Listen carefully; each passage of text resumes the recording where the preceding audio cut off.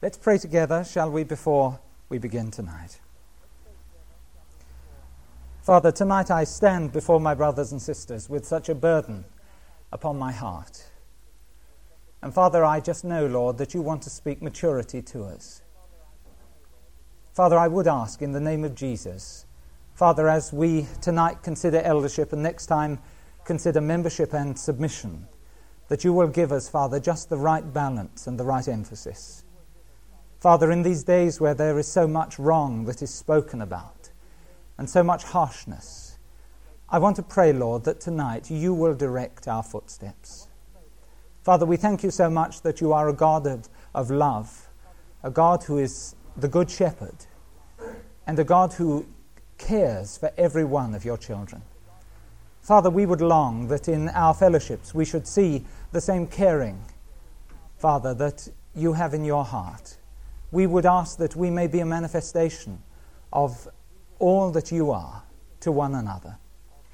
Father, I would ask therefore tonight that by your Holy Spirit you will take my mouth and that you will use it for your own glory. And Father, as we begin our study really concerning authority, that we should always remember that it is to you that one day we will give an account, every one of us. And Father, it is before you that we stand or we fall. And it is with you that we have to do. Father, I would ask you, Lord, to remind us again just how short our lives are. And we have no time to spend stupidly in sin and self-indulgence. But Father, the days are very short. And we shall meet our Maker, and we're so thrilled that Jesus is coming again. But Father, we know, and there's fear of an awesome nature in our hearts. For we realize, Father, that this life that we have is a gift straight from your hand to us. And it's a gift that you will take back one day.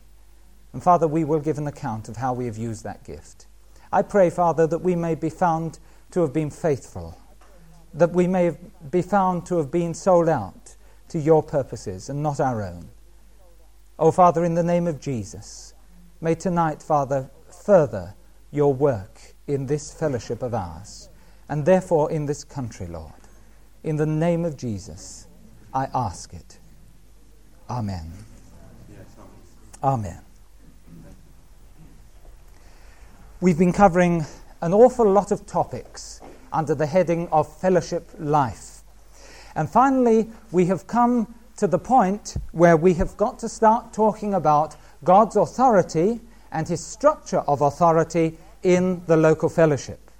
So today I'm going to be speaking about what the Bible has to say about this office that we call elder.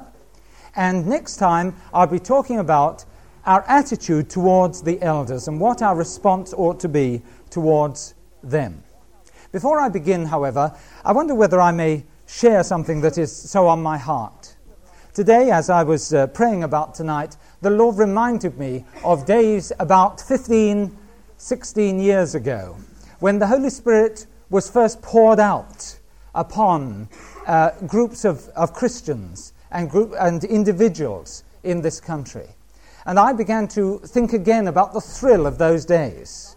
Do you know, there were some Christians who'd been Christians for years, who about that time suddenly came into a brand new revelation of Jesus Christ, and who found a new thrill and became free in the Spirit about that time. There were others like myself who were young babes in Christ, and we had the joy of just bubbling along into what God was doing.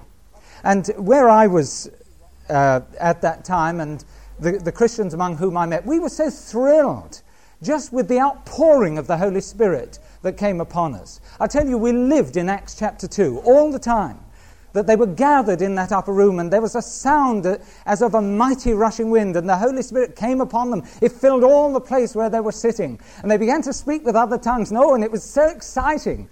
And in fact, for year after year, all we talked about was Acts chapter 2, and are you filled with the Spirit, brother, and things like this.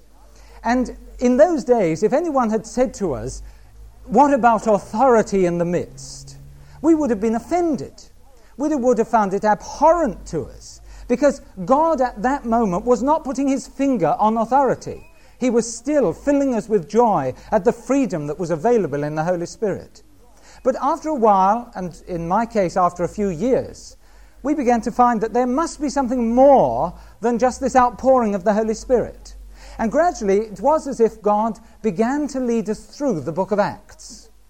And we began to find that, having been filled with the Spirit, now God was bringing groups of believers together.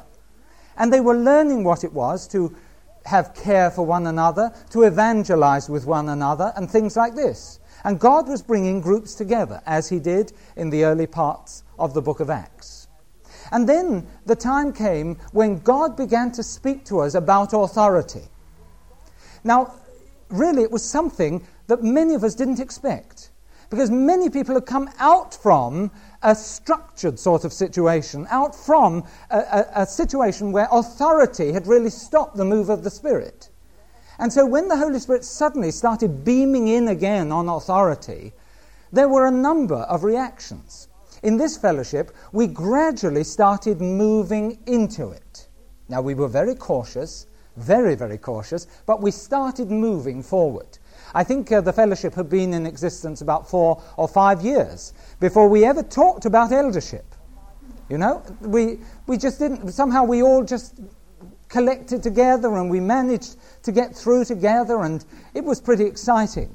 But then God suddenly said, if you are to continue in growth, you've got to see the appointment of people who are in authority in this place. I remember that evening so well when we were having a meeting together, and I had a vision of a resignation letter. You know, and of course, being the type of chap that I am, I gave it out as soon as I got it. Oh, I see a vision of a letter. And I actually announced to everyone, and I see someone opening it. And as it opened out, it was, I hereby resign. And I actually said the words, I hereby resign from my position in this fellowship, and my name was at the bottom. And the Lord spoke to me and he said, Roger, the day has come when you can no longer carry the baby by yourself. Now, if the thing is going to have a future and you're going to expand, you have now got to learn what it is to share the responsibility with other people. And so gradually we moved forward into it. I remember we had a meeting here in this fellowship and we all sat down and I said, well, this is what ought to happen, but how we get there, I don't know. And I remember it was dear Mike Bauer who actually stood up and said, well, I think, and he gave us the word of the Lord at that particular time. But we didn't know which way to go. But we moved in cautiously. Now, other people had other reactions. There were some people who, the minute the Holy Spirit started pointing at authority and highlighting it, immediately said, no, we're not going to have anything to do with it. That's what we came out from. We're not going back into that type of thing. And they stayed very much in a situation where they would have no one in a position of eldership, even though the book of Acts and other passages in Scripture talk clearly that elders were of God and the appointment of eldership was of God in his time. But they had nothing to do with it.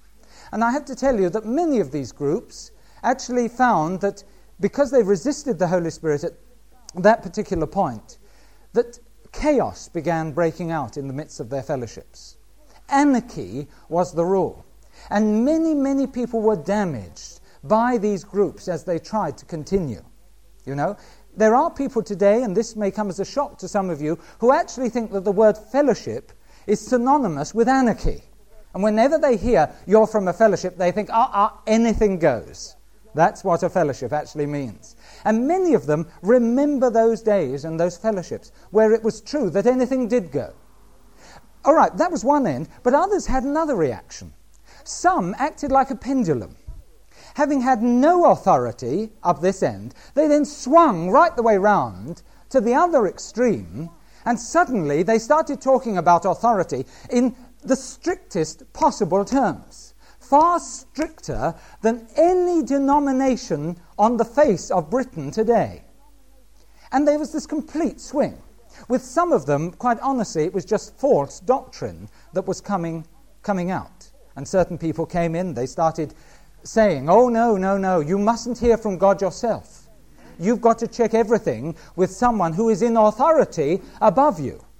And even though the Bible said that my sheep will hear my voice, these people said, oh no, whenever God speaks, he'll speak through those who are your shepherds, or those who are your elders over you.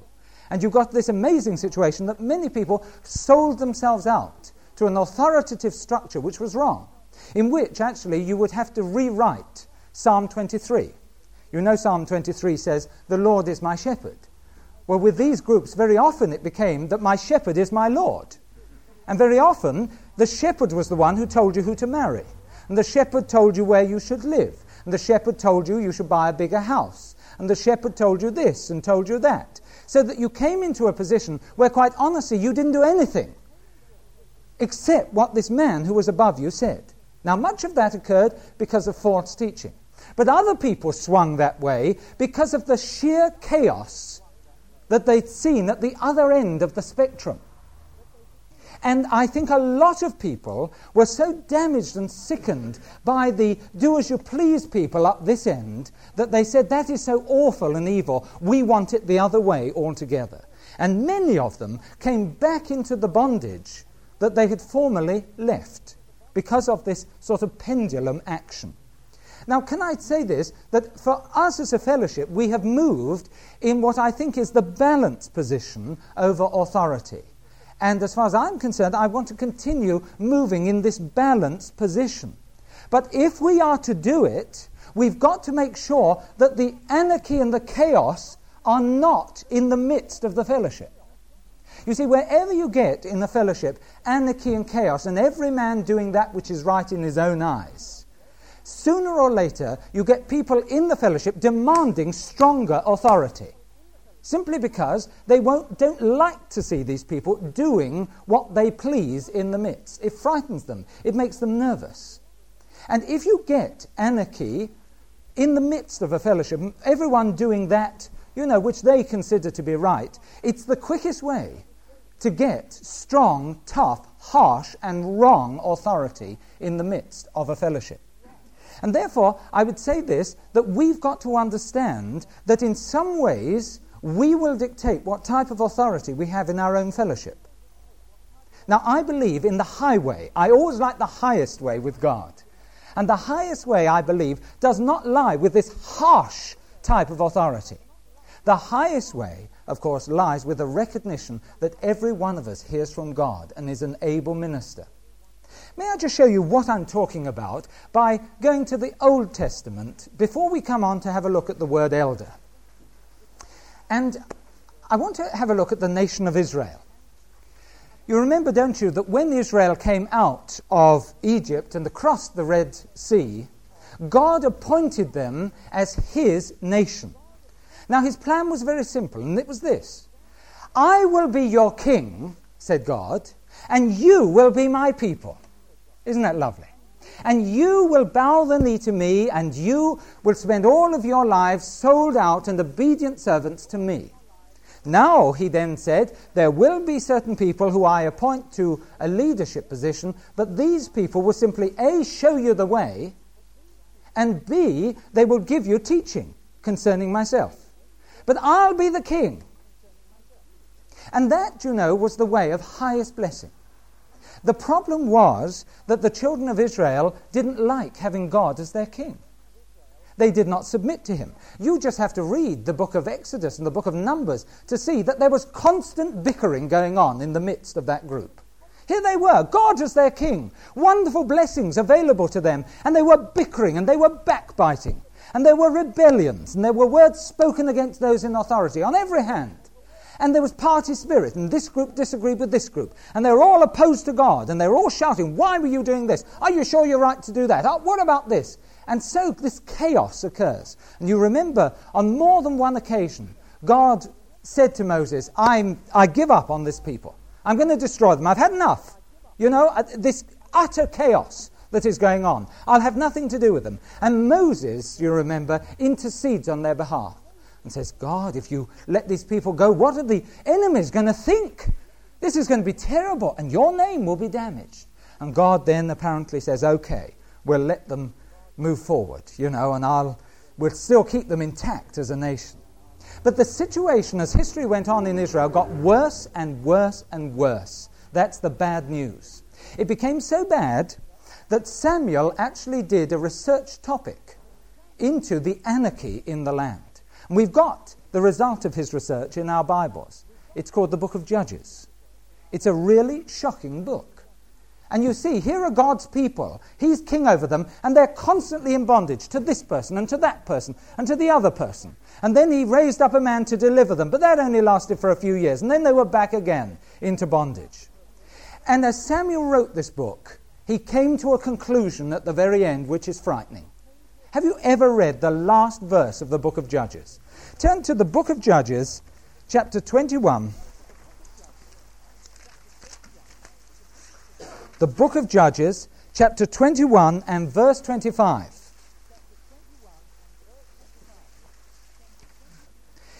And this is the conclusion of the whole book of Judges.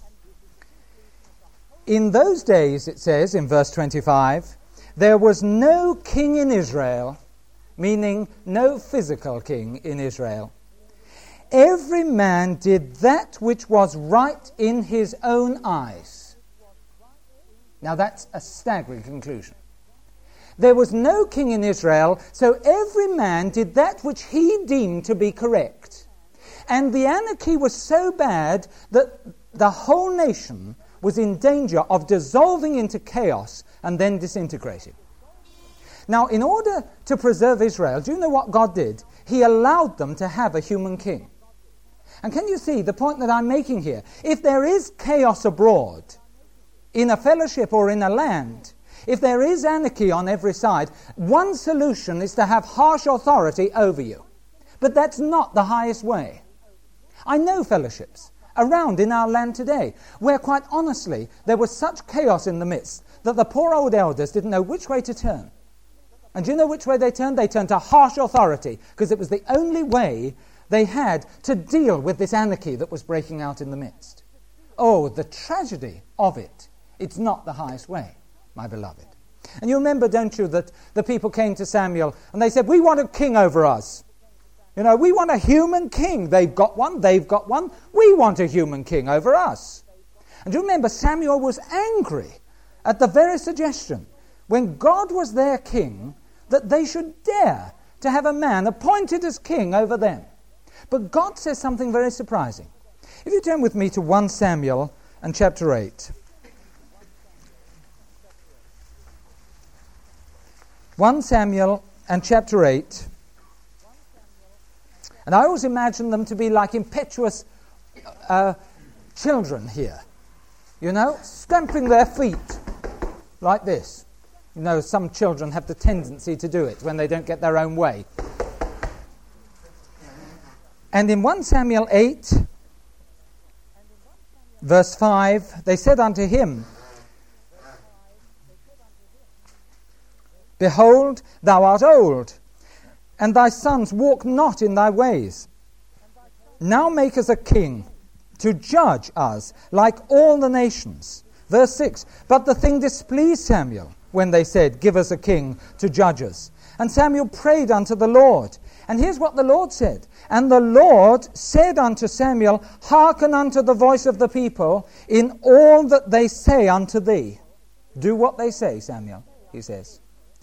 For they have not rejected thee, but they have rejected me, that I should not reign over them. And you only get this tough authority when really the truth is that either you've had false doctrine fed in there, that is happening in our land today, or because the people, quite honestly, will not submit to what God says in a particular matter. And we in fellowships must realize this, that our responsibility, every one of us has a responsibility. It is to permit him to be king. If we permit him to be king, then in fact, praise God, we're going to find there's no need for any harsh authority at all. In that type of situation, you'll hardly notice there are any elders around, because everyone will be submitted unto the king. When you get harsh authority, it's tough.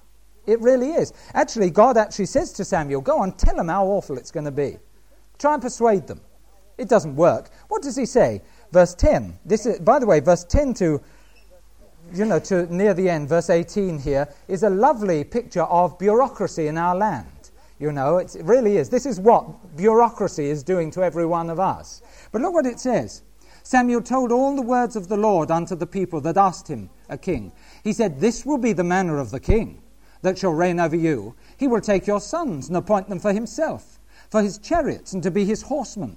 And some shall run before his chariots.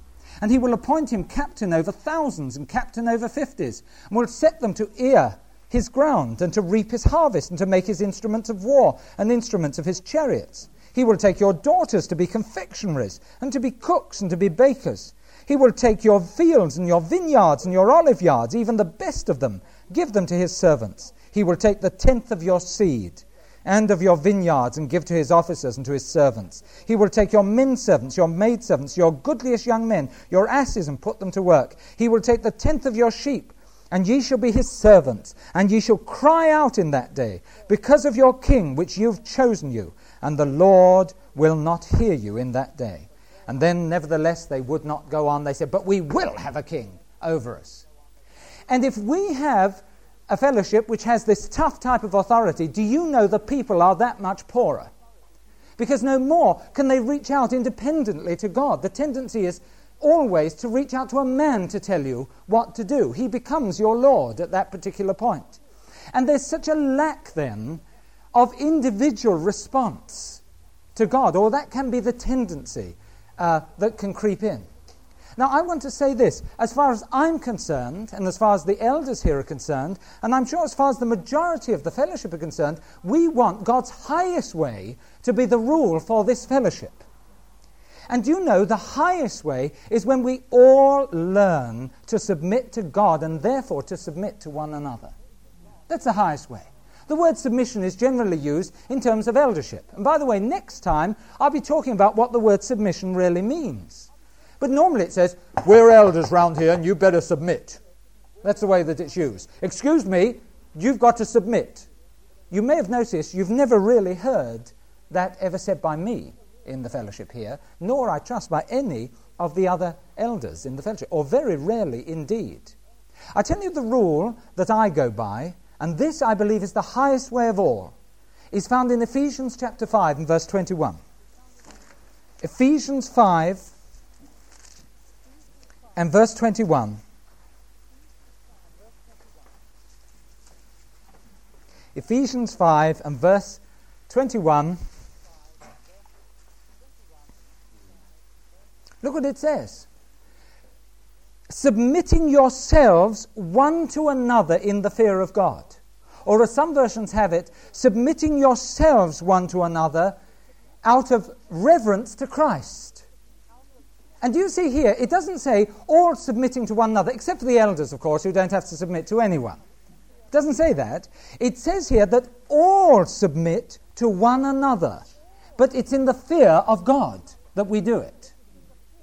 And I had a few years ago a lovely vision of what a perfect fellowship is. I had a vision of people standing as if they were dominoes round in a circle. You know the way you stand these dominoes up on end round the circle. And I saw us all standing round in a circle, and we were all leaning at 45 degrees. It was lovely, you know, like this. And it went round in a circle. And you know, it's so lovely because everyone was leaning on someone else, but everyone had someone leaning on them. It was beautiful. And there were people who were taking the strain and people who were carrying the strain, but everyone was doing a little bit of both. You see, it was just beautiful. It really was. And the Lord said, that is the highest way. You see, the difficulty, if you have a very tough form of submission in eldership, is this. The tendency is to feel that these men have made it. You know? That they've absolutely made it now. Wow, they're the tops. That's it. And there they are, and the rest of the people are sort of underneath them. And you know, that's not true. Because I have found this, that as I go on with God, I find more and more areas of my life that need dealing with. And the great key that's in the Bible is this. It says all men are fallen, including elders, including apostles, including whoever else you'd like to name. Every one of them is fallen. And every one of them, therefore, needs the body around to help them in their lives. After all, what is the main aim of being in a fellowship like this? Is it so that the fellowship will get larger and larger? No, sir. What is the real aim of a fellowship? Now, obviously, we've been through the aims. But do you know the one I'm isolating is this? I believe God wants to train us so that we become like broken-in horses in his hand. So that when he says go, we go. You know, we don't say nay to what he says. So that when he pulls us to the left, we go left. And when he pulls us to the right, we go right. Now, how is he going to do it? I'll tell you how he's going to do it. It's going to be through the body that he does that. But it's only going to come about as we fulfill this scripture. This is not anarchy. This is not every man doing that which is right in his own eyes. What this is submitting to one another in the fear of God. And I'll tell you this, I'm so glad that I have not been put in a position where I'm totally untouchable. Do you know some men are, in some places, they're totally untouchable up here. And if someone dares to say they're wrong on anything, they immediately say, how dare you? I'm the elder around here, and you better submit to me. That's the type of thing that they give. But do you know, I've learnt this, that very often God will appoint his ministers to speak to my life, to correct my life. And I need that correction. I can honestly say that the whole of the problem that I had concerning the death of my mother when I was young, it wouldn't have been solved if I'd been put on this pedestal. It wouldn't have been solved. It was because certain people were prepared to come to me and say, excuse me, Roger, but we feel there's a major area of your life that still needs dealing with. That's how it got dealt with, right? It wouldn't have been dealt with otherwise. I can think of so many occasions when people, beloved people in this fellowship, have actually come up to me and said, Roger, do you mind if I just say this? And I always say, no, I don't mind a bit, because I'll take it to the Lord, and they know they'll better pray for me, you know, if it's true. And they said, do you mind? I remember one person who was a very young Christian shared some problems with me. And in those days, I found it hard to keep people's problems. And I'd shared them with someone else. 2 weeks later, they were around saying, you're the biggest gossip in the fellowship, aren't you? And I said, yeah, I think so. And I got down on my knees and I said, you better pray for me now. And so I was ministered to. And you see, this is so important. And I believe that we've got to see we're all in this together. We're all moving on in the Lord together. Now, this verse says, all of us submit to one another. Every one of us submit to one another. And this means that there's no question of them and us developing at all. It shouldn't be that way. What we should do, and we'll be talking about this next time, is recognize that certain people have been appointed. But in the dealings in our lives, we all need one another. We really do. And so, through a verse like this, we find immediately the highest way coming forth. There's another verse that I could turn to. There are many. But if we go to Philippians, and this is all before we get on to the study of the word elder. If we go to Philippians in chapter 2,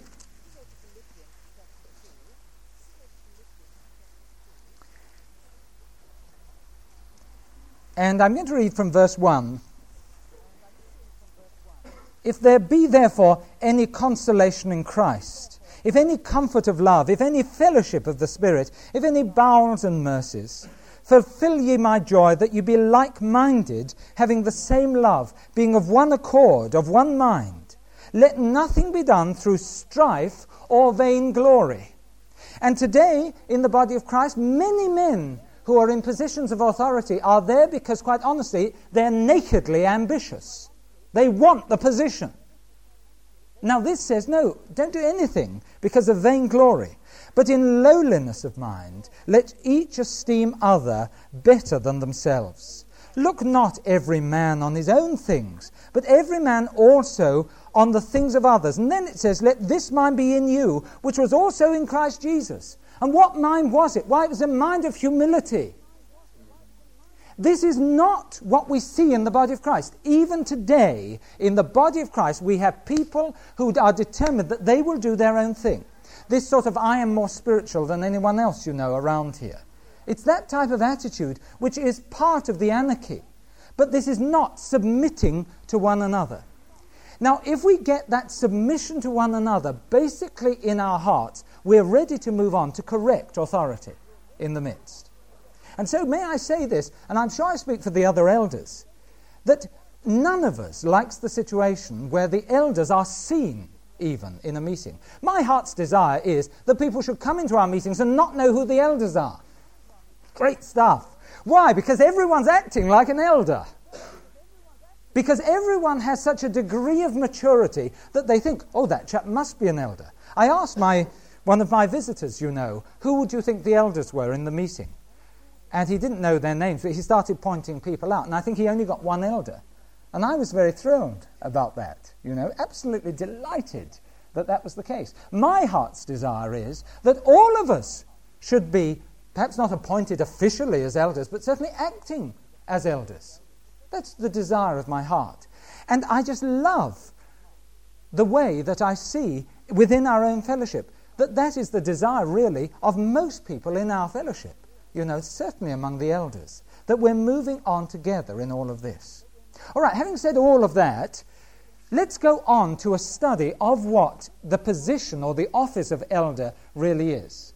Because God has appointed elders in the midst. Generally, their job is to show the way ahead, as far as the fellowship is concerned, to give correct teaching and balance, as far as the fellowship is concerned, and as we'll see later on, to make sure there's no oppression in the midst.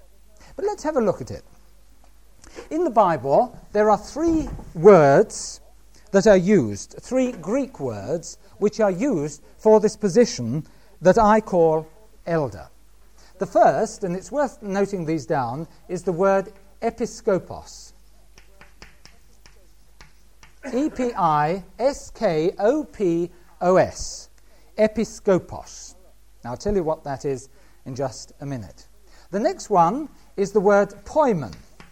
P-O-I-M-E-N.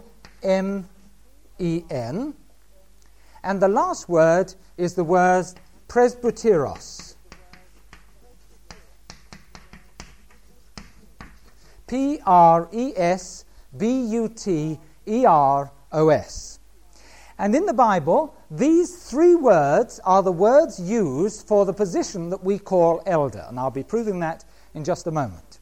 Unfortunately, the King James Version doesn't just use 3 words to translate these, it uses 5. And that's a real shame.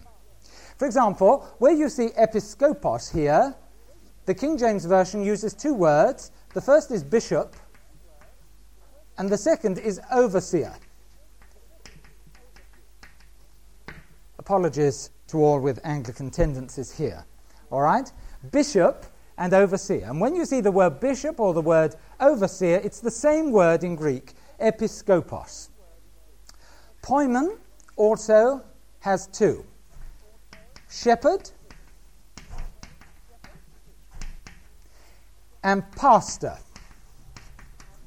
And where you see the word shepherd, it's the word poimen. Where you see the word pastor, it's the word poimen again.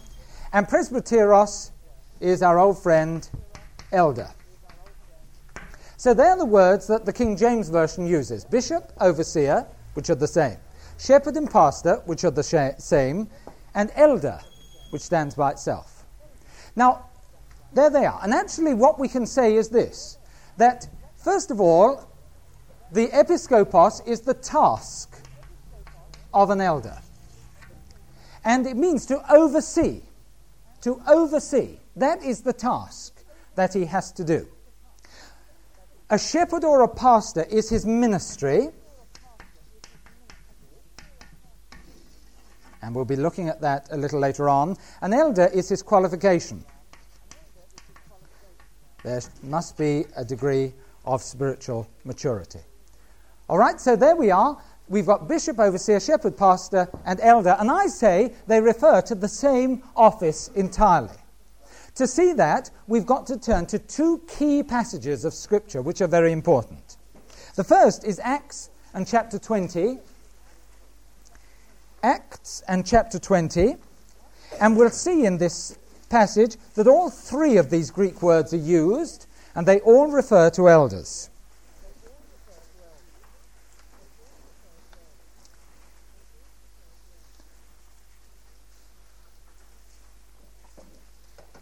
In Acts 20, and beginning verse 17, we have Paul saying farewell to the elders of the church of Ephesus.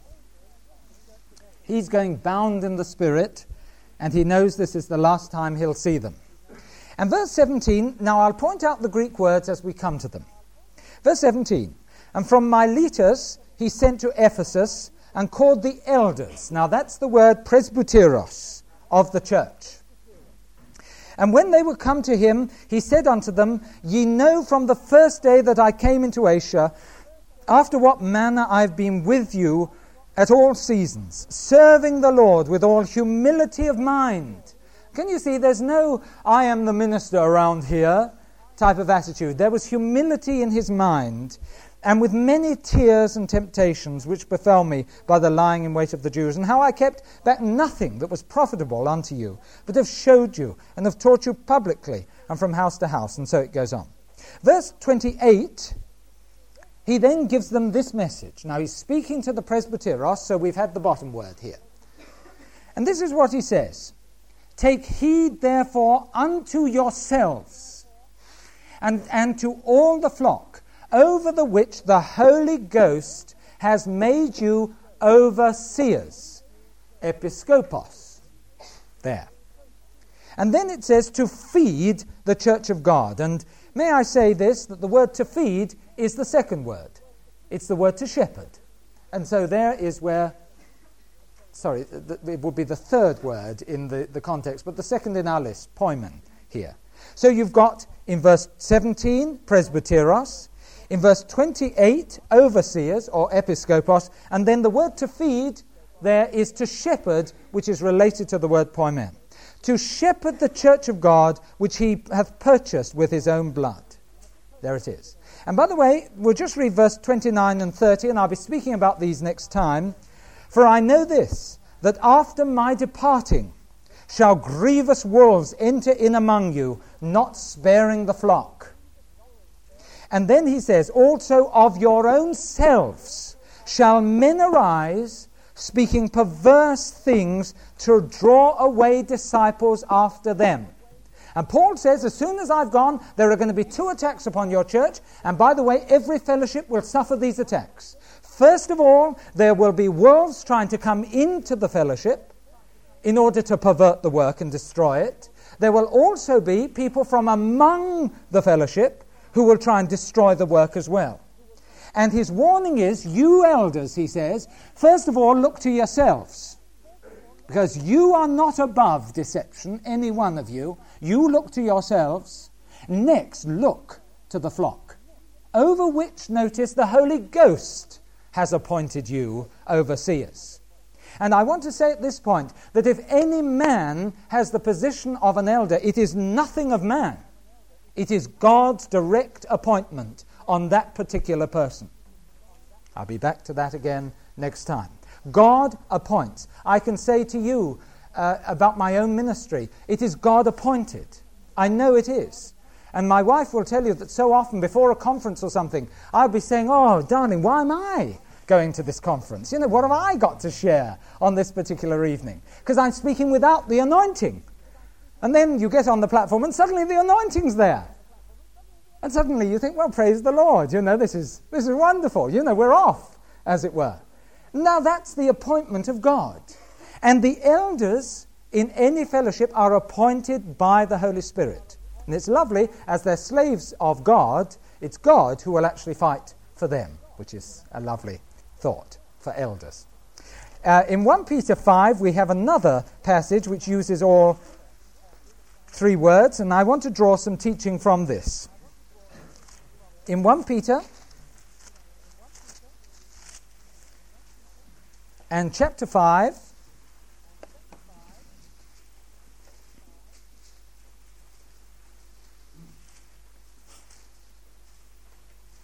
and beginning verse 1, and I'm going right down to verse 6, because verse 5 and verse 6 actually underline what I've said at the beginning of tonight's meeting.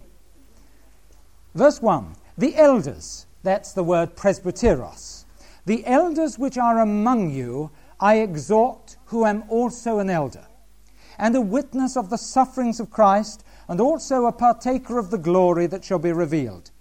Verse 2, feed the flock. No, it's shepherd the flock, and that's our good friend poimen again. Shepherd the flock of God which is among you, taking the oversight thereof, not by constraint, notice you elders, but willingly, And we elders must watch it and be very careful, because sometimes eldership can become a real chore. If ever we are fulfilling our role as elders, because quite honestly it's a chore and we wish we weren't doing it, it's time for us actually to just step aside and have a time with the Lord and get back to God. It has to be willingly.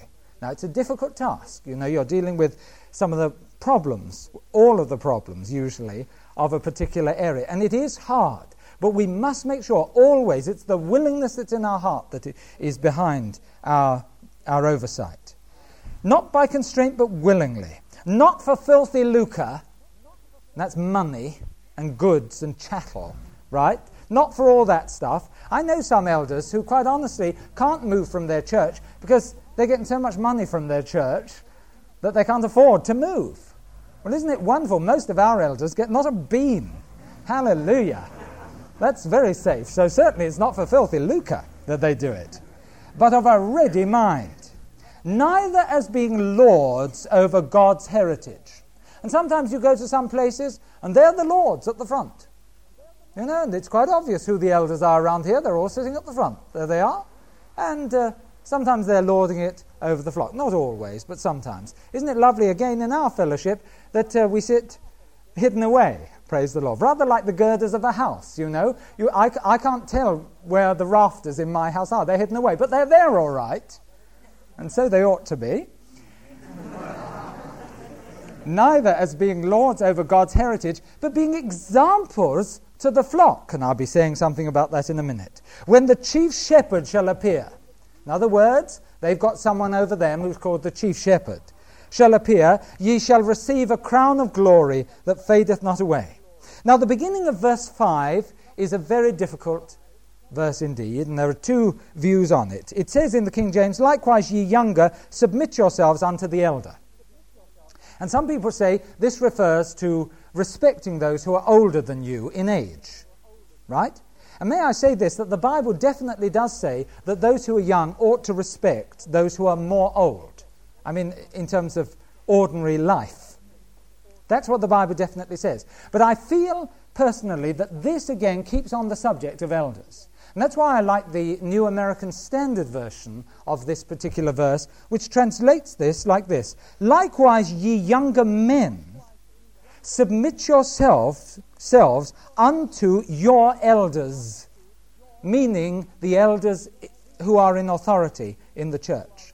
And this is a reminder to younger men, and not just younger in years, but sometimes younger in the faith, that in fact they have to get, as it were, into a position where they will give respect to those who have been in the move of the Spirit longer, as it were, than they have.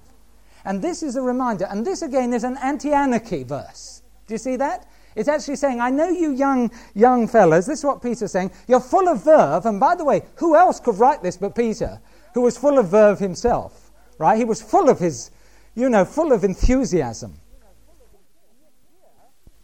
And yet here, he says, now look you younger people in the faith, I know you're desperate to get moving, but hold on a minute. Make sure you've got a healthy respect for those who are the elders in the particular fellowship.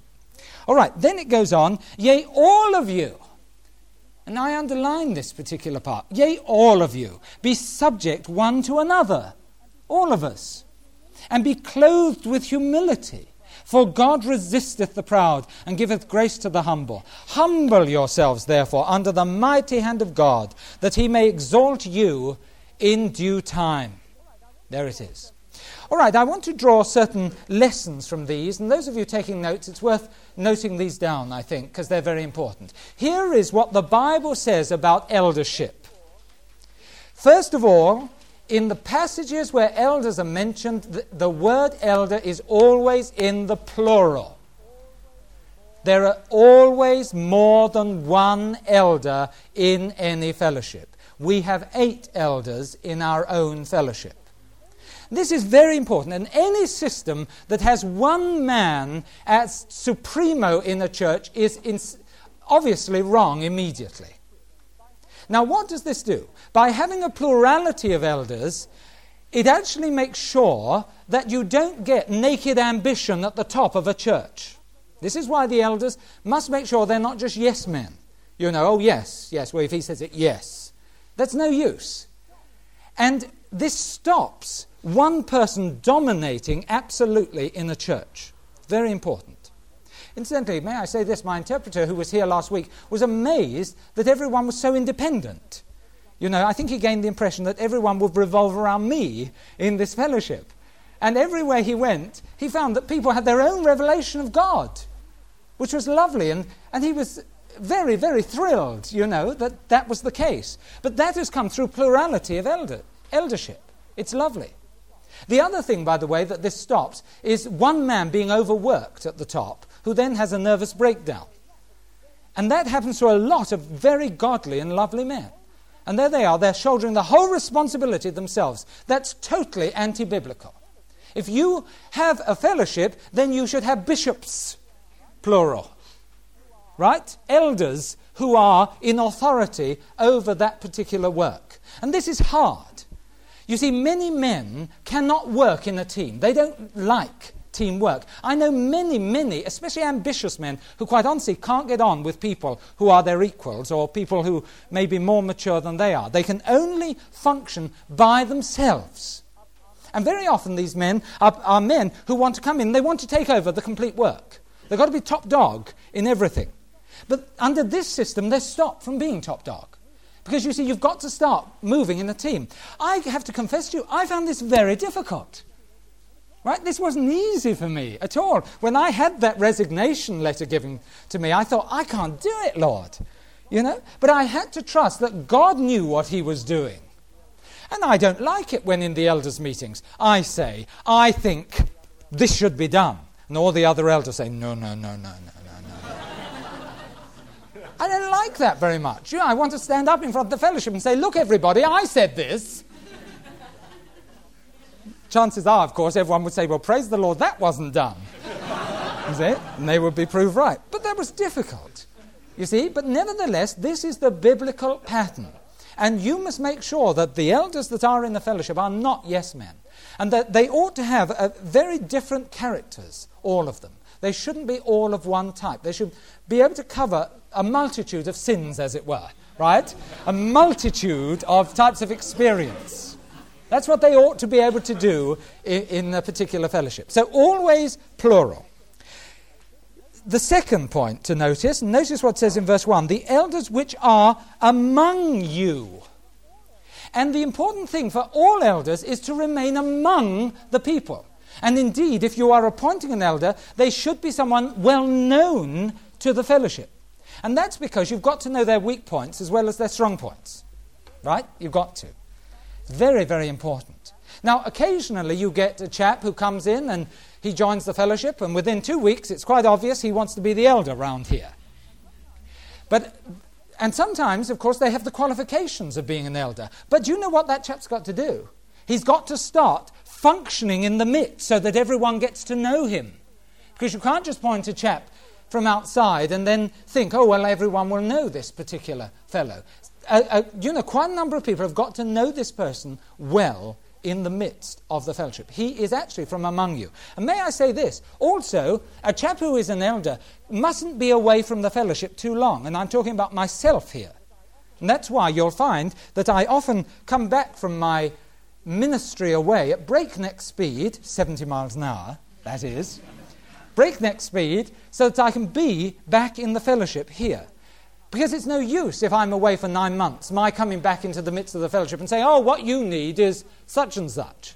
Because I'm out of touch, I don't know what's going on. So there we are. The elder has to be someone who is among us. The next point that has to be made is this word shepherding. Now, a shepherd is someone who leads the flock. Right? He doesn't drive them from behind. He actually leads them forward. And therefore, a shepherd must be an example, actually, to the flock. And what you should be able to see in those who are shepherds, and this is very challenging for those who are elders, people should be able to see in your life what Christ is leading them into. Right? In other words, if we go on in the Lord, this is what we're going to be like. Not exactly, because your character's different, obviously. But you should get a taste of that which is ahead. of course, shepherds provide security, don't they, for the flock. You know, in the ancient world, the shepherd would lead his flock during the day into luscious pasture, but at night he would actually sing to the sheep. And as long as they heard the shepherd's voice, they felt safe. Now, I'm not going to come round tonight and sit on your doorstep and actually give you a song or two. It will probably frighten the living daylights out of you anyway. But the point here is that the sheep gain security from these people who are shepherds. Again, there was a time in the fellowship where if I was in a meeting, people felt safe. And if I wasn't in the meeting, everyone sort of despaired. They really, what's going to happen? Those days have gone, praise the Lord. Those of you who wish to be elders, one of the things that people should gain from you is a sense of utter security when you're actually in the meeting, you know. So that is part of the shepherding, okay, part of the shepherding. The next thing is this, the ministry of overseeing here. This is the fourth, the ministry of overseeing. Episkopos means to look around. That's what it means. It does not mean standing at the front and directing everything. That's not what episkopos means. What it means is that when you're in a meeting, you actually are alert to what's going on in that meeting or on the way round. That's the ministry that elders specifically have. It does not say here that they should do all the ministry. Right? It doesn't say that. What they should do is oversee the ministers. And who are the ministers? Why, you are, folks. Every one of you is a minister. Okay? Do you remember when I dealt with body ministry? Do you remember I actually emphasized this point? That unless we take our ministry very seriously indeed, and take the meetings very seriously indeed, then there's only one alternative, and that is that we have meetings led from the front. You know? And we've got to see again what I'm saying about eldership, that we have a responsibility in all of this. After all, if people just feel, too tired for that particular meeting, someone's got to come to the meeting, as it were, to receive from God in that particular meeting. And unless all of us are diligent, so that we come with the anointing of the Spirit upon us at those meetings, and come with the Word of God, as it were, ready, so living and dwelling in us, that we can move forward, then in fact there's only one alternative, and that is that the meetings must be led from the front. Now we love this freedom, but it has responsibilities. So here are the overseers, and they oversee. And the minute a meeting goes wobbly, right, say it goes slightly off the rails, you should find that the elder will be up at that particular point. Or if a troublemaker's in the midst, or someone causing the sheep to really be shaky, then you should suddenly see the elder standing up. It's lovely, actually, when I've seen someone who's disturbed people. I find people all looking at me. You see, it's lovely, really. And I sit there for a few more minutes and let them all gaze before I then finally move in. But that's the ministry of an elder. All right? The fifth thing I want to talk about is the verse in verse 3 where it says, neither as being lords over God's heritage, but being examples to the flock. There it is. And this is actually saying it is never right for an elder to start using lordly authority. In other words, to start kicking people around and to get them into order. That is never correct for an elder. Rather, you've got to be an example. It's no use my standing up and saying, now come on everybody, you've got to move in the anointing of the Holy Ghost. No good my just saying that. Or, come on, move in anointed ministry, if, when I stand up in a Sunday morning meeting, it just is as flat as a pancake.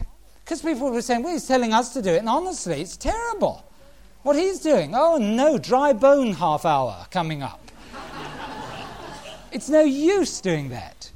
We've got to be examples to the flock. And any person who desires the position of an elder has got to learn that they must show the way in all of these things. One thing I want to say here.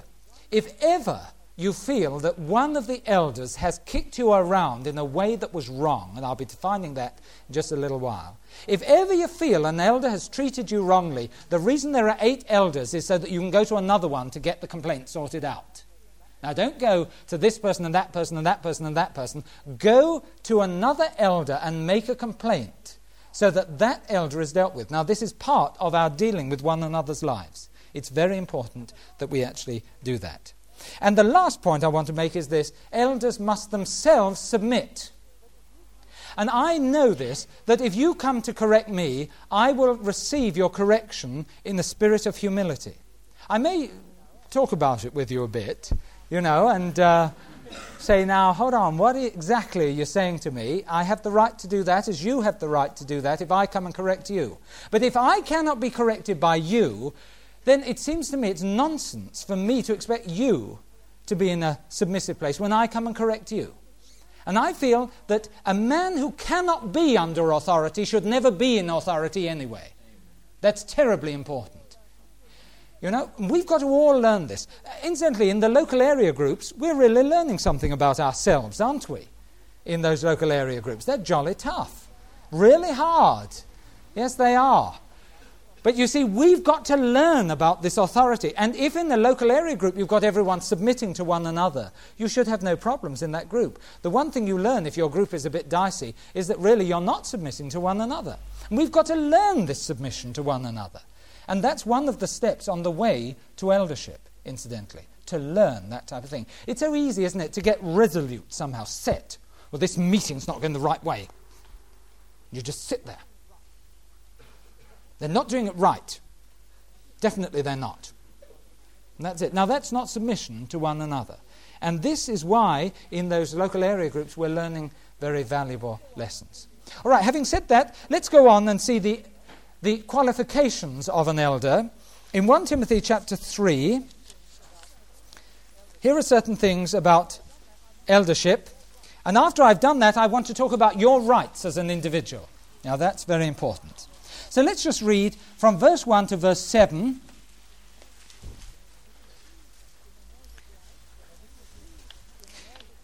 And if you see in an elder's life that any of these things are not true, you have some praying to do for that elder, and that elder certainly has got some work to do as far as God is concerned. In 1 Timothy chapter 3 and verse 1, this is a true saying: if a man desire the office of a bishop, he desireth a good work. And there's nothing wrong in desiring to become an elder, as long as it's not naked ambition. Oh, good, I'll be able to kick the sheep around now. That's not it. You should desire it because it's furthering the work of God.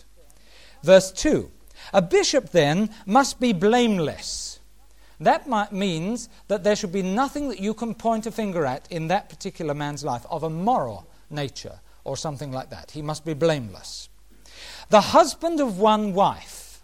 Now, can I just explain what... It does not mean here that all elders have to be married. Right? It doesn't. I was an elder for some years before I got married. That's not what it means. When this was written, there was a lot of polygamy around. And some people had 3 or 4 wives, you see. Well, the Bible definitely says that polygamy is wrong, that you should have one wife. Now, apparently, here you are, you trail in with your 4 wives, sit down in the meeting, and then you stand up and talk about the sanctity of marriage. Then everyone says, yeah, it's all right for him, isn't it? Got his caravan of slaves coming in behind him. And you must love your wife. Yes, well, I do, number 3. I love her very much. No, I got the best wife in England. The other one's in Africa. It's no good talking on that type of level. And this is simply saying that a man, as far as his marriage is concerned, has got to be supportive of what the Bible is teaching concerning marriage. Next, he must be vigilant. Now, this is a word meaning alert all the time. Wisely cautious is how I would translate it. Wisely cautious. And here's a man, and a situation is presented to him, and what he doesn't do is immediately suffer from foot-in-the-mouth disease. Right? He doesn't. So, I know what to do. And immediately his foot's gone in, and it wasn't the word of the Lord anyway. The man who is an elder must be wisely cautious and must learn to wait upon the Lord before he gives his advice over a particular issue. He must also, in any situation, be like Hawkeye, right? Looking out for problem areas. There they are, right? I'm like that myself, by the way, right? That's why I know generally most things that are going on around, right? That's my Hawkeye sort of technique. Vigilant. Next one, sober. Has nothing to do with drink at this point, may I say. All right? I'm sober. It's nothing to do with that. What it means is he's got to be serious and earnest. This doesn't mean to say he mustn't have a sense of humour. There are some Bible teachers who think it's terribly wrong ever to laugh in the Bible study, right? And some of them you feel like crying in the Bible study, actually. It's not that at all. All right? But it means serious and earnest, right? So that when someone comes with the problem, they take it very seriously and they listen hard, as if that person really is important. They're not flippant with them and give them, a quick answer and off they go. That's useless. Next, of good behavior, which means when you look at his life, there's order and discipline in his own life. You know, he's an example on that level. Given to hospitality. In other words, when visitors come, you don't think, oh, no. But you are prepared to open up your life and your home and have people actually staying. And these can be any people who are in need at that particular time. You've got to learn hospitality. In other words, you don't have a closed-door syndrome. In other words, well, my public front, they'll see out there, but I'm a private person in here. That's not it. Next, apt to teach.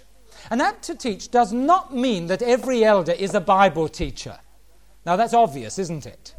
Right? You only have to listen to a few elders, and you know they're not Bible teachers. I don't just mean in our fellowship, I mean anywhere. That's not their gift. They may have another particular gift. But the word apt to teach means this, that when they actually speak to you, they know the Word of God and can correct you if you're saying something that's wrong in the Word of God. Now, every elder must understand about his faith, about justification, right? Salvation by works. Must understand about that. About eternal security, about all these things. You've got to have a working knowledge. You should understand what the Bible has to say about divorce. You should understand these basic doctrines so that you know. Do you know, I actually had one elder who said to me over a particular matter, he said, well, Roger, he said, I don't understand the Bible, not in our fellowship, in another fellowship. He said, I don't understand the Bible, he says, when a certain point came up. And you know, I suddenly realized that all of the people under his authority, they were open to every wind of doctrine that came their way. Because this elder would say, oh, really? And along he'd go in that direction. Oh, yes, in this direction. No. We need people who know the Word of God and have the concepts of the Word of God so that we are not misled. Okay? And every elder must know that. And I would say, by the way, not just every elder, every member of the fellowship should know these things. All right, now they're positive things. Verse 3 begins the nots. The elders should not be given to wine. This means to sit long at the table. Right? And there's the bottle, and there's your glass, and you're really in, and that's what your right arm's for, and all that. It's nothing like that. And as soon as, when I'm preaching, you know, the foot's up at the side, like a bar. It's not like that at all. Generally, the rule over drink in the Bible, as you know, is if you're ministering, you shouldn't touch a drop. If you're not ministering, you may have a small amount. And that's it, in extreme moderation. And occasionally, if I have a completely free day, I will have a glass of table wine, occasionally, right? Especially when the people coming to dinner bring the bottle with them. And that's what I will do. However, you won't see me sitting at the table, you know, with an empty glass, shaking it slightly for another topper. Not given to wine. You must learn, whatever stress you've got, to cast thy burden upon the Lord, not turn to something that will give you peace. And many, many men of God are actually secret tipplers, you know. It's quite surprised me. Next, no striker, which means that he won't suddenly fly off the handle and sock you one in the jaw. Not going to do that. I hear you've been causing trouble around. Well, I've had it. That's no good.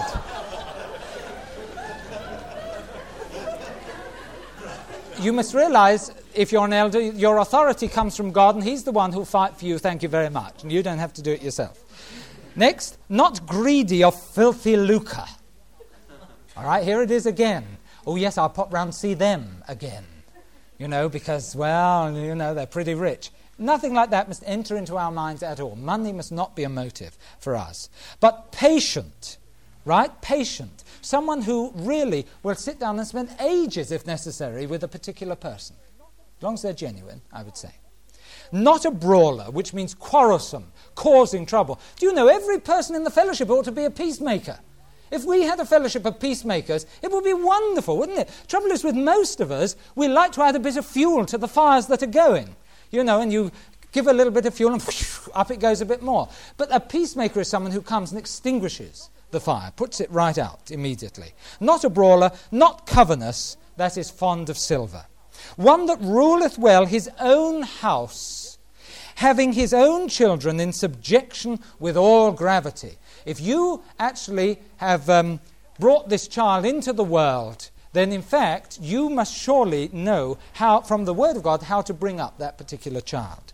By the way, when they reach the age of majority, you are not responsible for them. Right? They will take their own decision at that point. But this is those children who are directly under your responsibility. Verse 5, for if a man know not how to rule his own house, how shall he take care of the house of God? Verse 6, not a novice. Mustn't be young in the faith. Lest being filled up with pride, he fall into the condemnation of the devil. And pride, again, is one of the greatest enemies of younger Christians. They think they know how to do it. Well, it's obvious. This is the way we do it. They're full of natural enthusiasm. But they must learn, no, God will have to deal with that natural enthusiasm until it becomes godly enthusiasm. Moreover, he must have a good report of them which are without, lest he fall into reproach and the snare of the devil. And a man must be thought well of, even by his non-Christian neighbours. They may hate his Christianity, but they must say, this man is an upright man who lives a good life in front of us. And Timothy in Acts 16 was one who was said to have done that. All right, now these are the basic things then we need to know about eldership. What I want to do to complete today's study, however, is to talk about what are our rights as individuals. You see, an eldership team has to get a balance right in the fellowship. And the balance is between this. The balance is between what are the legitimate rights of the individual and what is the extent of his authority as far as rulership is concerned. And there is a balance there. Now, in some fellowships, it's a free-for-all. You do as you please. That's wrong. In other fellowships, it's total submission. In other words, the elders are the only ones who do anything and they do everything. And that's wrong too. And we've got to try and get the balance. You will find in this fellowship, we sometimes make mistakes. We go one way slightly too far or the other way slightly too far. But I generally think we work in the middle somewhere. I have never found, I don't think, that we've gone to extremes in either way. We've always gone along in the middle, and we're trying to hit the absolute tightrope in the middle. And we're learning slowly how to do that. So what I want to do is to actually end today by talking about what are your legitimate rights as a believer. Because if you know what your rights are, you know where eldership authority ends as far as your life is concerned. Elders do not have total authority in every area of your life. And don't you believe any elder who tells you that that's the case. And there are two big categories I want to give you. First of all, every one of you has a right to free will. And no elder should ever come against your rights of free will. God has given you this right of free will, and it is sacrosanct. Do you know that not even God denies your free will? Isn't that an amazing thing? He doesn't. If he sees one of his children doing something that will lead them astray, oh yes, he'll warn them about it. He'll try his best to put them on a different path. But if they insist upon going that path, God says, okay, down you go. You see? We have a lovely example, don't we, in salvation. Jesus died for the sins of the whole world. And we read in Timothy that it is God's desire that all should be saved. But does that mean to say all will be saved? No. For there are certain people who in their free will choose never to believe in the gospel of Jesus Christ. Do you see? And they will go to the place of judgment. I'm persuaded in my own heart that the lake of fire is locked from the inside. I'm persuaded with that. You know, that it's these people who've chosen to deny God. They've done it sovereignly. But you've got a right to free will, and this covers many areas of your life. Can I define some of the areas that I'm talking about? First of all, you have a right to religious freedom. That's in the unwritten constitution of our land. You have a right to have religious freedom. And that means you have a right to worship where you want to worship and in the way that you choose to worship. That is your inalienable right. You have an absolute right to that. And no one should influence you in any way. That is why you'll find if you want to leave the fellowship here, we may talk about it, I want to know why, and I'll take it very seriously what you say. But I'll never say, no, you mustn't go. I'll always say, well, I hope you'll be very happy in the church that you choose to go to. And I'll ask God to bless you in that particular church. Why? Because you've got a right to go to that church. You'll never find me resisting in any way. I won't do it. If you want to praise God singing Gregorian chants, God bless you. That's your religious freedom. What you must do, however, is check that you get together with God and with the Word of God to see that you're in the right place and that you're worshipping them the way God wants you to worship. I'm not saying it's going to be easy once you're in that place. It's not going to be easy. You will be tested all the way. But if you know God's will is there, that this is God's will for you, you can get through anything. But yours is the right of religious freedom, and you've got to stand for that. Another thing, you have the right to live where you want to live. Okay? You do. And no one can direct you on that. You may come to me and say, look, Roger, I feel I should be moving to Lower Bongo land, is my usual example. And I may say to you, look, I'm not very happy about this. Could we pray about it? And then we'll pray about it, and you still feel it's right. I cannot stop you, and I will not try to stop you. And may I say this, don't ever be put under pressure by any elder in these respects. I'll tell you this. I had a letter from a chap from up north. And this chap wrote to me, he said, Roger, I couldn't stay in the fellowship where I was. There was so much bondage and so much oppression being put upon me. I couldn't stay there. And he said, I told the elder that I was dissatisfied. They did nothing about it. And he defined exactly what was wrong. And then he said, look, I think I'm better off down in the local Baptist church or wherever. And the elder then said to him, if you leave this church, you will lose your salvation and go to hell. Now that was actually said to this chap. This chap took this very seriously. And do you know, he was right on the verge of a nervous breakdown when someone handed him my tapes on eternal security. Hallelujah. And he wrote to me, he said, Roger, I was saved from the mental institution just because of those tapes. Now that is abominable. Do you see what they're trying to do? They're trying to rule through fear. But the worst thing is they are infringing the rights of religious freedom of that individual. I have a right, thank you very much, to worship in freedom, in body ministry, if I so please.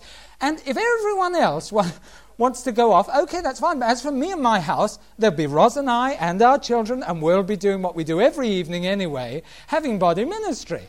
And in this hall, probably. Right? I can choose that. I have the right to do that. Now, you have the right also to do that, or also the right to go elsewhere. That's part of your religious freedom. To live where you are, again, don't allow anyone to put you in bondage. One chap again wrote to me. I get loads of letters. Some of them absolutely make my hair go curly. See? You wouldn't believe I used to have dead straight hair before I became a Bible teacher. No, I didn't, of course. But one chap wrote to me about this, and he said that he told this chap that God had told him to move to such and such a place. And the elder actually said, if you move down there, God is going to judge you, and you will find, and he started reeling out all these dreadful curses upon the head of this believer. Now that's an infringement of his personal liberty. That really is. That's wrong. And of course, it may be that God may judge that man if there are attitudes that are wrong in his life. But he's certainly not going to judge him just because he moves from that area to this area. That's not it at all. Now, don't be put under pressure, and don't you allow any man to bring you into bondage. That is outside the authority of an elder. Tell them to mind their own business or to get lost, right? But do it respectfully. Right, next one. You've got a right to choose who you marry. In some fellowships, you know, I've actually heard of this. Elders say, excuse me, we feel you should marry such and such a person. Great. And apparently if you don't, you're out of fellowship with the elders. That's it.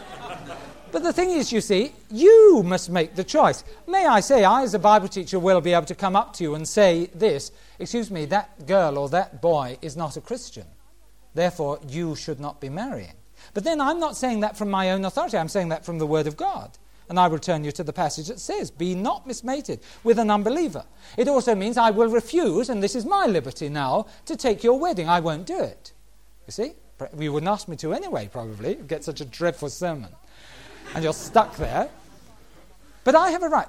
Similarly, if I find someone marrying someone who I don't think is quite right for them, in other words, you've got one person who's against the move of the Spirit and one who's in it, I might say, now, do you know what you're taking on? And I might just put a word of wisdom. But nevertheless, if they decide to go ahead, that's their affair. After all, they've got to live with one another. I haven't got to live with them. Hallelujah. And they have the right to do that. And it's their sovereign decision. They will answer to God for their lives. I will not answer on that particular issue. All right? Now, these are the basic rights. Incidentally, you have a right to give what you want, don't you? You know, I've done teaching, or as far as this series is concerned, will be doing teaching on giving, on what the Bible says about tithing and so on. But you know that the basic teaching comes to this in the Bible, that you must decide how much you give. The elders can give you teaching, they can suggest you give to this, this and this, but finally it's up to you. Why? Because you're a steward of the Lord's money, and you will give an account of how you've given. That's your own private affair and your own business. It's nothing to do with me at all. Right? I will give an account of my own giving. You will give an account of yours. And so it's important to get this right. I may not tell you what colour front door to have. I may not tell you where to go on holiday. I may not tell you where to send your children to school. I may not tell you any of these things at all. They are in your own area of jurisdiction. Now that limits eldership responsibility, doesn't it? And by the way, we don't know really how blessed we've been in this place. But if you have been to some fellowships around, you will find the most terrible things have been going on. So that's the first thing, the right to free will. The second absolute right you've got is this, right to read the Bible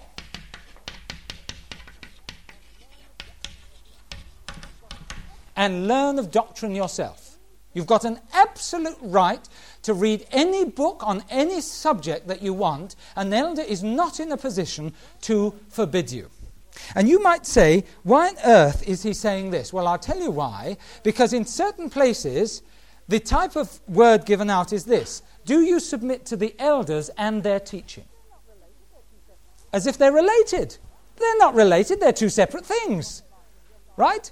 Because in fact, if you sign on the bottom line saying, yes, I submit to these elders, apparently whatever those elders believe, you've got to believe it. Now, that is an infringement of your personal liberty. You have a right to believe whatsoever you want to believe from the Word of God. A friend of mine, and a dear friend of mine as well, just loved the whole doctrine, of the pre-tribulational rapture. He loved it. Oh, he was so excited that the Lord could come any time. Oh, it so thrilled him. And he belonged to a fellowship, and an elder got to hear that this was his view. The elder actually came to see him, and my friend said, oh, wonderful, I've come to see you about your belief on the pre-tribulational rapture. And he said, well, that's marvellous, he said, and he got his Bible out, and they thought, marvellous, we can have a time of Bible study. And he said, we don't believe it as an eldership, and so we're asking you, please, to drop it. And he said, well, can we turn to the Bible and have a look, because there are passages in the Bible that if you don't accept it, I want an explanation. The elder actually said to him this. He said, that's not the point. The Bible's not the point. The point is, are you submitted to us as an eldership? Now, as soon as you hear that type of thing, that's absolute bondage. And may I tell you, that's the quickest way to get heresy in the church. It's a terrible thing, that. It's the Word of God which is the thing that we must be committed to, and then judge the eldership according to that. That's why, by the way, I have said to you all, please read your Bibles and be free to. Please read any book you want to, on any doctrinal slant that you want to. This is your inalienable right. Absolutely. I heard of another minister. The first thing he said, American chap, arrived in Britain, he stood up in the pulpit, and this was his first word. He said, if you've got any books by, and he listed this author, throw them out the window. Well, people in this country had never heard of this author, but I had. And do you know why he wanted them thrown out the window? Because the chap who'd written those books gave a different doctrine to the one that he was going to give from the pulpit. Isn't that convenient? So don't confuse yourself, everybody. just take in what I say and chuck the rest out the window. That's not the way. In fact, I may say this to you. I might say, if you read this book, be careful. Make sure you're discerning. But you'll never, ever hear me saying, you should not read this book. Never. Because I believe that the Holy Spirit's the one who leads us into all truth. Praise God. And that is your utter and inalienable right. You have the right to get the Word of God and to understand doctrine for yourself. A tragic thing. I stayed with a young man and his wife when I was ministering at a certain fellowship. And over tea, I just said, isn't it marvelous that God hasn't finished with Israel? We were talking about these things.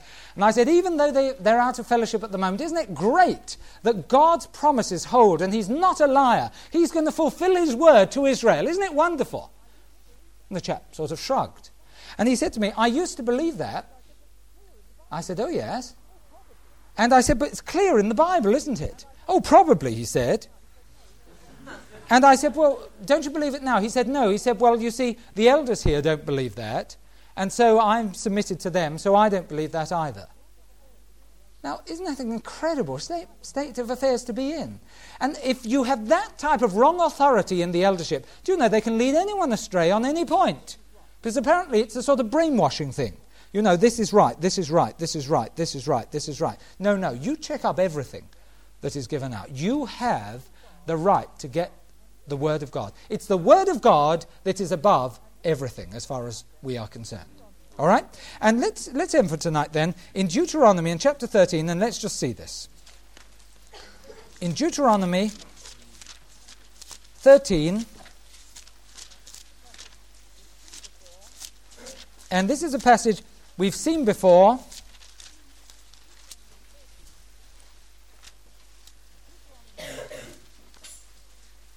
In Deuteronomy 13,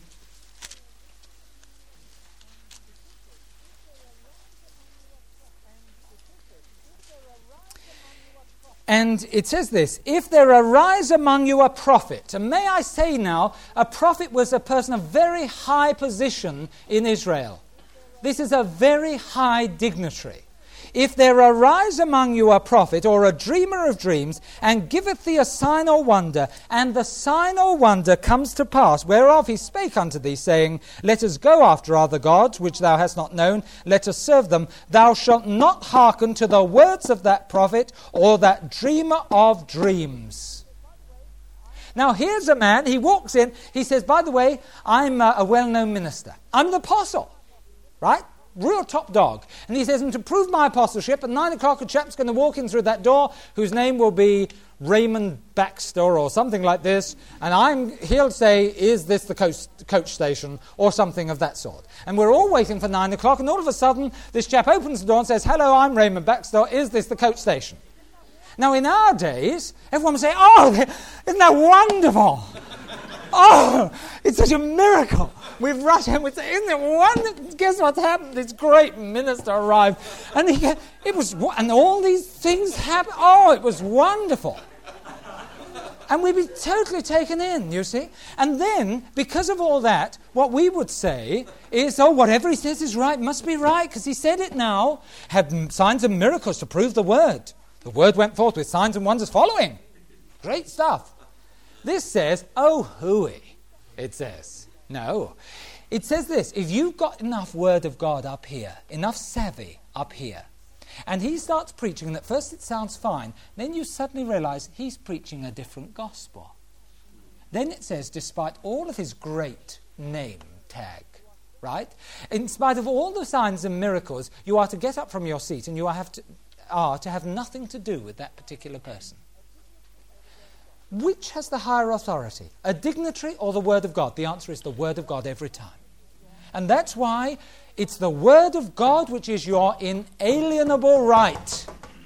That's important. And every elder and every Bible teacher should not just be taken just because they've said it. You've got to take the Word of God and get it. And that's what we're trying to do. We're trying to give people in their minds a structure so that they know what their rights are. All right, having said all of that, next time I'll be speaking on what membership really means and what we mean by the term submission. And we'll be having a look at the true authoritative role of an elder. God bless you all. Amen.